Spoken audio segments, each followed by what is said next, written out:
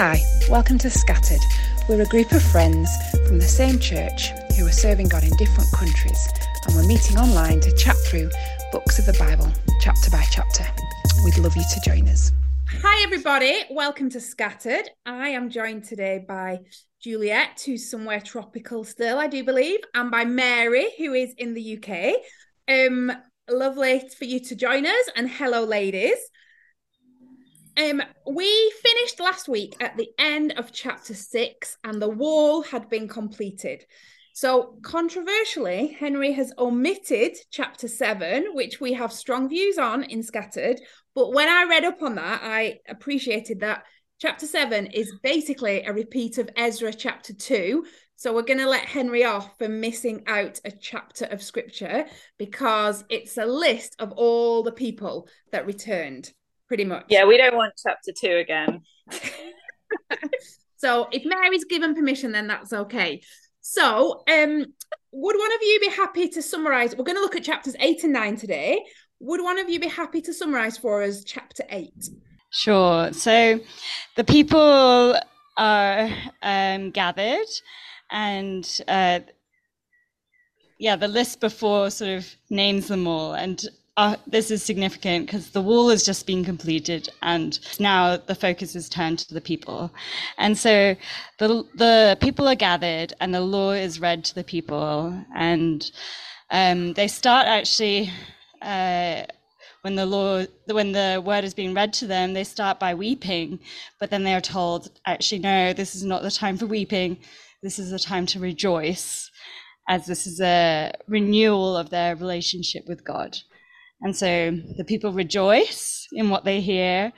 And then this section ends with the people keeping the Feast of Booths. And I think we touched on this previously, and just this act of remembrance and doing the Feast of Booths was to remember them living in the wilderness before and God's faithfulness to the people. Thanks, Juliet. That's great. So all the way through chapter 8, there's a massive focus on God's word.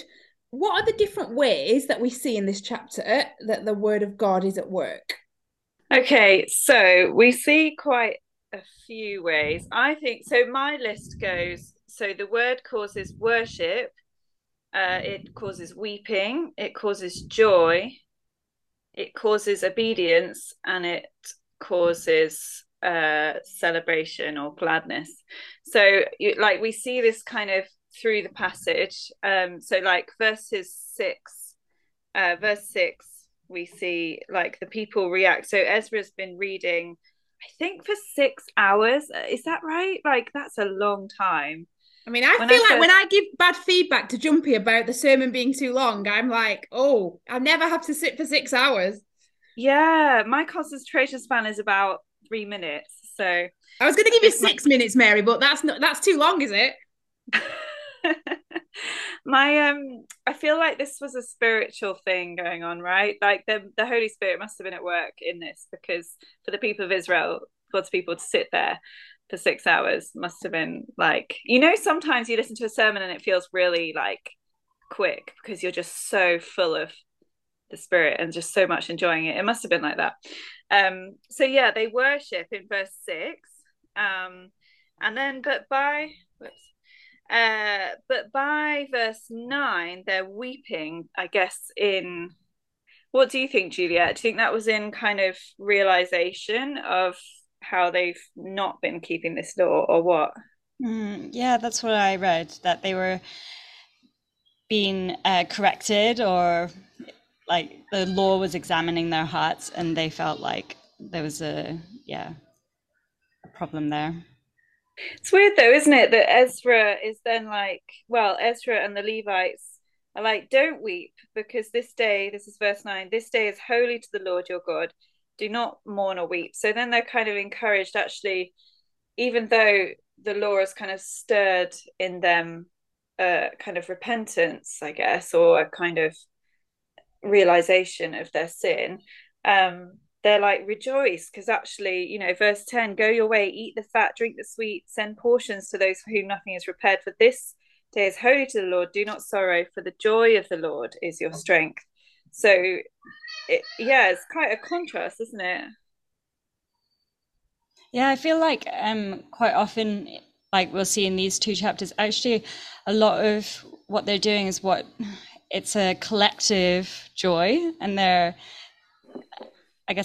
wanting to celebrate together and share this moment together, and they're all hearing the word together and in obedience and wanting to give their lives to God, and that he's wanting at this moment for them to collectively all together be rejoicing. Yeah, okay, let's talk about that, because that whole idea of you've got to be sad or you've got to be happy, it feels a little bit prescriptive to us, doesn't it? I guess, like you said, Mary, they feel that repentance and yet they're told not to be sad. Is what do you think that's about? Why do you think that's necessary? Yeah, it's challenging, isn't it? To how much are we united with each other as the body of Christ? Because we're told, to rejoice with those who rejoice and weep with those who weep. And actually together as,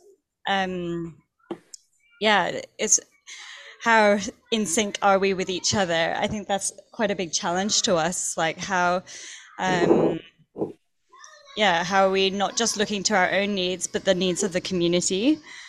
And I think there's some of that has been happening. I've, seen through different moments in St. Clement's life where there's been collective sadness, and then also some moments of collective rejoicing when baptisms happen, and joyful things worth celebrating happen together as a church community.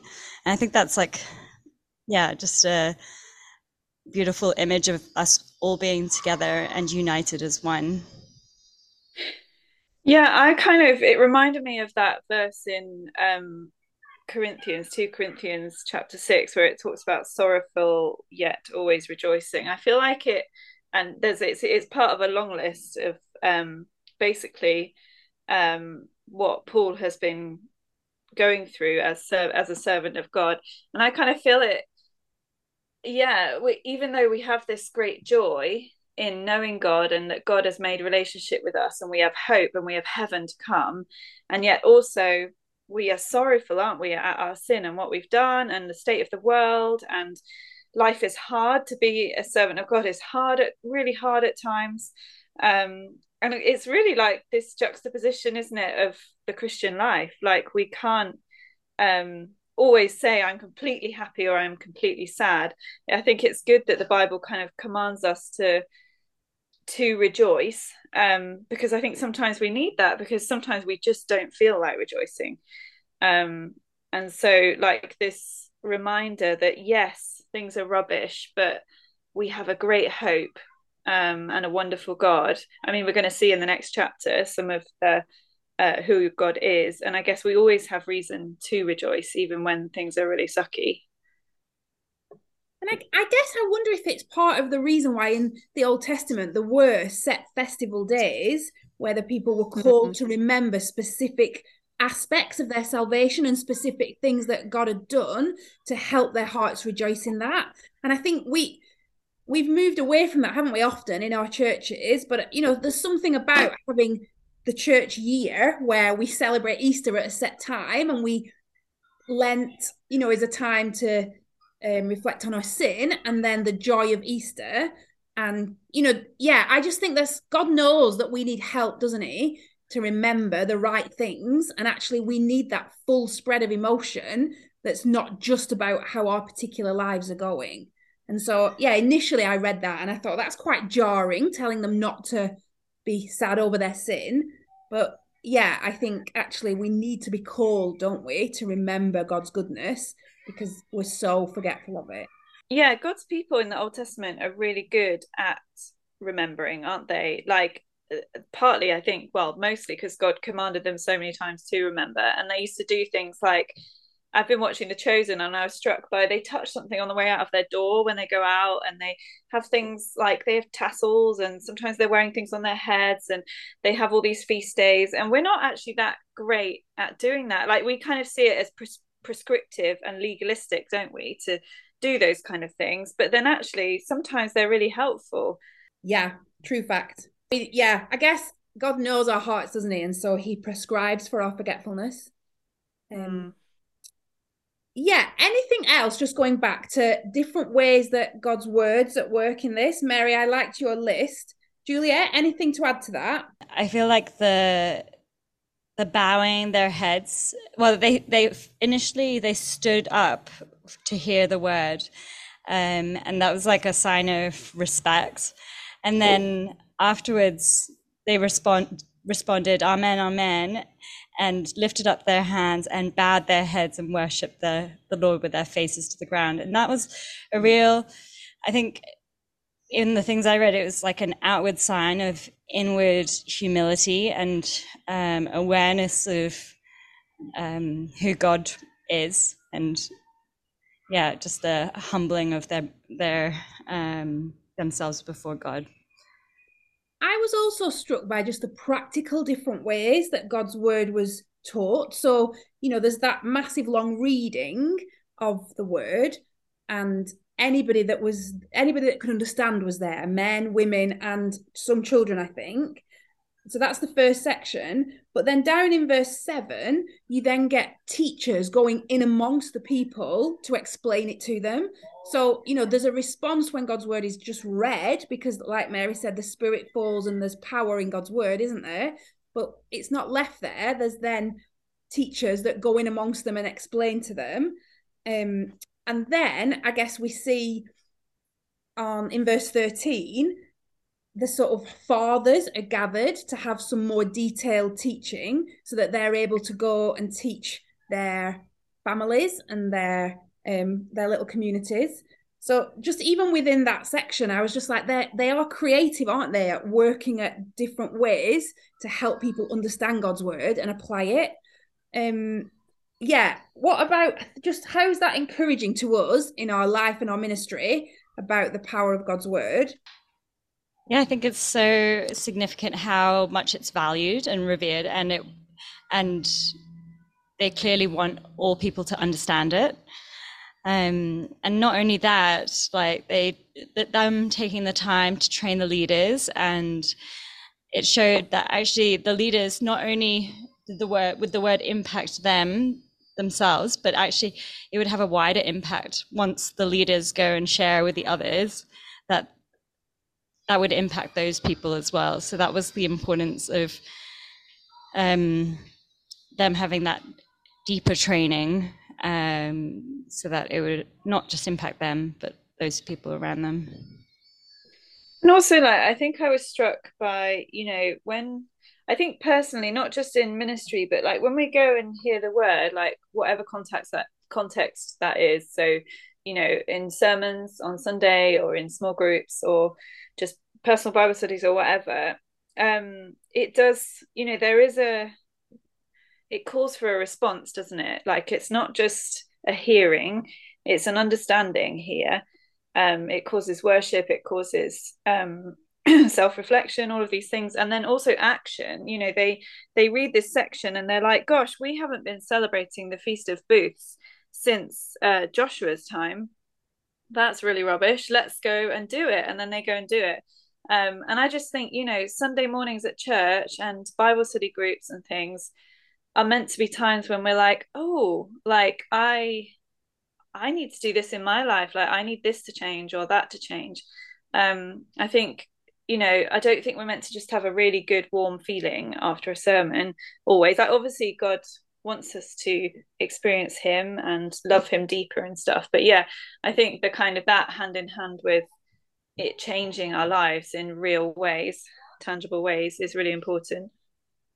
I think it talks in the New Testament, doesn't it, about the word being like a mirror that we hold up to our lives. And yeah, what we see in there often needs to change, doesn't it, in line with God's word. Mm. Yeah, I agree, Mary. So the Feast of Booths, they start to celebrate, and that specifically is a call to remember their Exodus wanderings, isn't it? And they are, in case people don't know, the Feast of Booths is where they build like outdoor shelters and they live in these shelters for 7 days to remember the time that they wandered through the wilderness. And it's interesting, isn't it, that on each of those 7 days, they're reading the word of God as well. So it's not just that they're having a camping trip, but that is also full of God's word as they're out in their little tents. That call to remember then that we see clearly here, how does that translate into the New Testament, and what tools does God encourage us to use to remember? So Jesus says to his disciples to remember him by practicing, the breaking of bread and drinking of wine, which are his body and blood. And he tells us to do that to remember him. And so as in regular healthy church life, we want to be doing that together as a sign of remembrance. But as we mentioned earlier, also just the practice of celebrating Christmas and Easter as a church family, that's quite a significant time when we remember both his birth, like the waiting for the longed Messiah, and we do that through Advent, and then the remembrance and lead up to Easter, which we look at during Lent. Like those are really like collective times when we can remember all that he's done together. I think as well, like I think what we do, the better we are at kind of remembering in the small, the better we are at remembering in the big. Like I kind of think when we are day to day doing acts of remembrance, like I love the way the Jews wake up in the morning and they say this special prayer even as they wake up. But just simple things like saying grace and praying together as a family, praying together with your husband, teaching your children on a day-to-day basis what God has done and pointing things out on a day-to-day basis. Like, isn't God kind to have done that? Or reminding each other and daily kind of remembrance of God and thankfulness towards God, I think can then be reflected corporately as we come together to do that. Yeah, we did it when we were in lockdown. We did a really great thing in my community group that we'd start each Zoom Bible study with something that we were thankful for. And that, it just trains your heart, doesn't it? To be looking for, what's my thankfulness going to be this week? Like my eyes are trained to look for God's goodness. Because just naturally we're negative, aren't we? Often. Yeah. Okay, let's move on to chapter 9. Mary, are you okay to summarize that for us? Yeah. So on the 24th day, so everybody's fasting and they're wearing sackcloth and ashes and things. And they come together for some like corporate confession. So the Israelites separate themselves. They come together and they confess their sins. That's verse 2. And then kind of for the rest of that chapter, so they read from the book of the law again and confess and worship. I think that's important that those two go together. And then there's this like really long prayer to God. And basically it's a real back and forth between the story of God's faithfulness to his people, and then kind of how his people have been in response, and I guess their rebellion. And so it's kind of in chunks. There's like a chunk of God did this, God was this, and then there's a chunk of then the Israelites did this and they were like this, and then it's like God was, and it's always solidly God is faithful and the people rebel. And then at the end of that chapter, at the end of chapter 9, there's this in verse 38, this we're going to make a covenant. So because of all this, it says we're going to make a sure covenant and write it. So there's this desire for the people looking back on all of that to come again to God and kind of renew and make this covenant with him. Great, Mary, thank you. So you've touched on that pattern that repeats all the way through this prayer. what is the encouragement in that pattern? John Piper told me that it happens 6 times, there's this cycle where we hear about what God's like and then we hear about the response. What are the encouragements, would you say, in that repeated cycle? Like John Piper also said, this is 1,000 years of history that they're going over. So this is a cycle that's repeated for 1,000 years. So what are the encouragements in the cycle? That God keeps forgiving and his mercy and patience is like just incredible. Yeah, because it's just a cycle of them falling into sin again after seeing some amazing deliverance. And it's quite heartbreaking to see them having to go through those cycles. Yet we see God's mercy and his desire to forgive and his desire to keep covenant with the people as well. I love the words that are used for God, like all the way through. I think it's a good exercise to kind of go through and pick out the ways that, like, what it says about who God is and what he's done, like merciful, patience, he's deliverer, he's righteous, provider, sustainer, and he does not forsake. There's this kind of, I don't think that's just once, I think it's more than one, like God, he doesn't forsake his people. And like, that's just so beautiful, isn't it? Like for our own hearts as well, because obviously we tend to be more like the Israelites, stiff-necked, rebellious, sinful, proud, doing evil. And it's no wonder they feel in need to make a covenant with this God who again and again is so loving and kind, and he does not forsake them. Yeah, my summary almost was like rebellion and mercy. It's like that's the cycle, isn't it? Again and again. They rebel, God shows them mercy. They come back, they rebel, God shows them mercy. And yeah, it's quite humbling, isn't it? When, like you said, Mary, because we're in the rebellious side of this cycle rather than God's side. Do we find it easy to face that about ourselves? Yeah, really easy. I love it. No, we're like Paul in Romans, like this wretched man that I am, who will rescue me from my sin, basically, and then a reminder of Jesus in constant repeat. Yeah.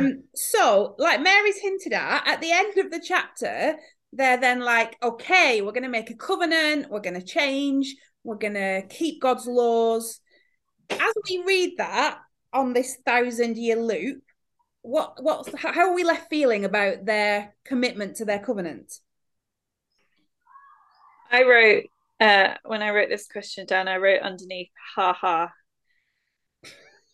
It's a typical response, Mary. Well, we kind of know the rest of the story, don't we? So, yeah, I think human nature, unfortunately, and displayed in God's people here, I feel pretty cynical about this covenant they're doing.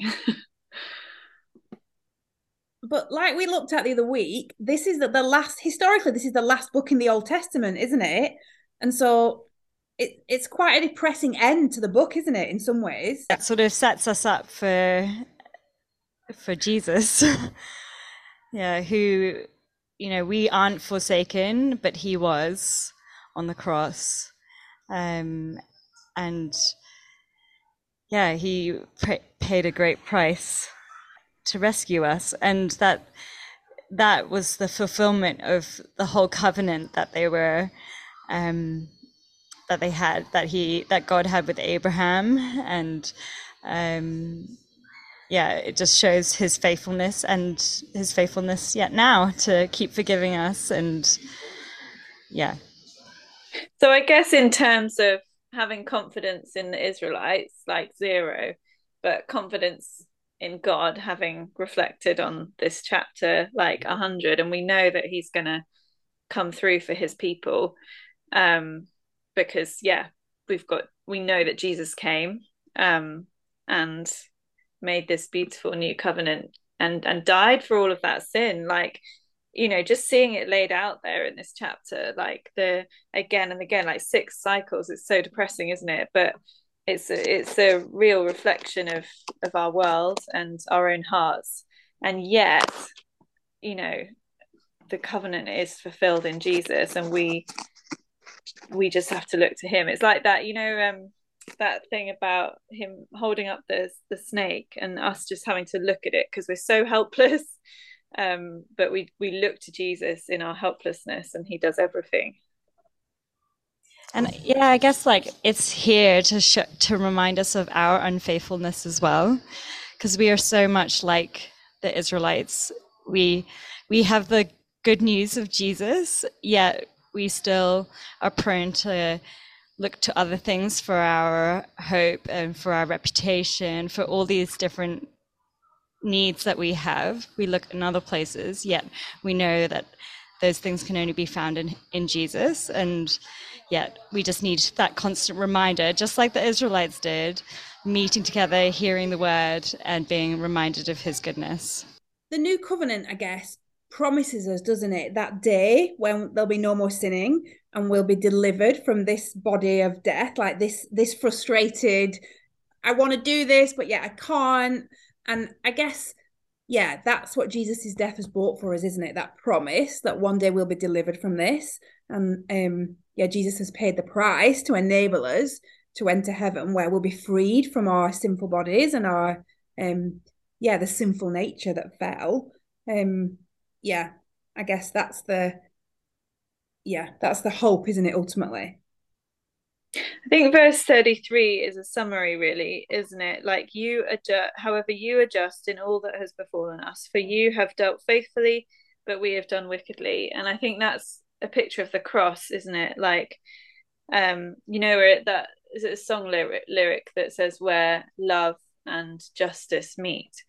And I think, God's justice means that our rebellion should separate us from him forever. And yet he took all of that on the cross and did faithfully to the extent of shedding his blood and dying. Like, that's how faithful he is. When we are remembering, trying, it shouldn't be like an effort, should it, to remember who God is every day when he's done that. Yeah, and this whole chapter reminded me of, I did a Bible overview a few years ago, and the teacher, who sadly has died now, used to say after every book in the Old Testament, you're left longing for Jesus, aren't you? And the pages of the New Testament open and you're like, hooray for Jesus, because the Old Testament is this such a depressing cycle that we can't break without help from outside of our world. Praise God that Jesus came. Yeah. Thanks so much, ladies. Controversially, we're looking at chapter 13 next week. So you can deal with your anger about the missing chapters in the week. And we will see you all next week to look at the last study in Nehemiah, which is going to be chapter 13. See you soon. Bye.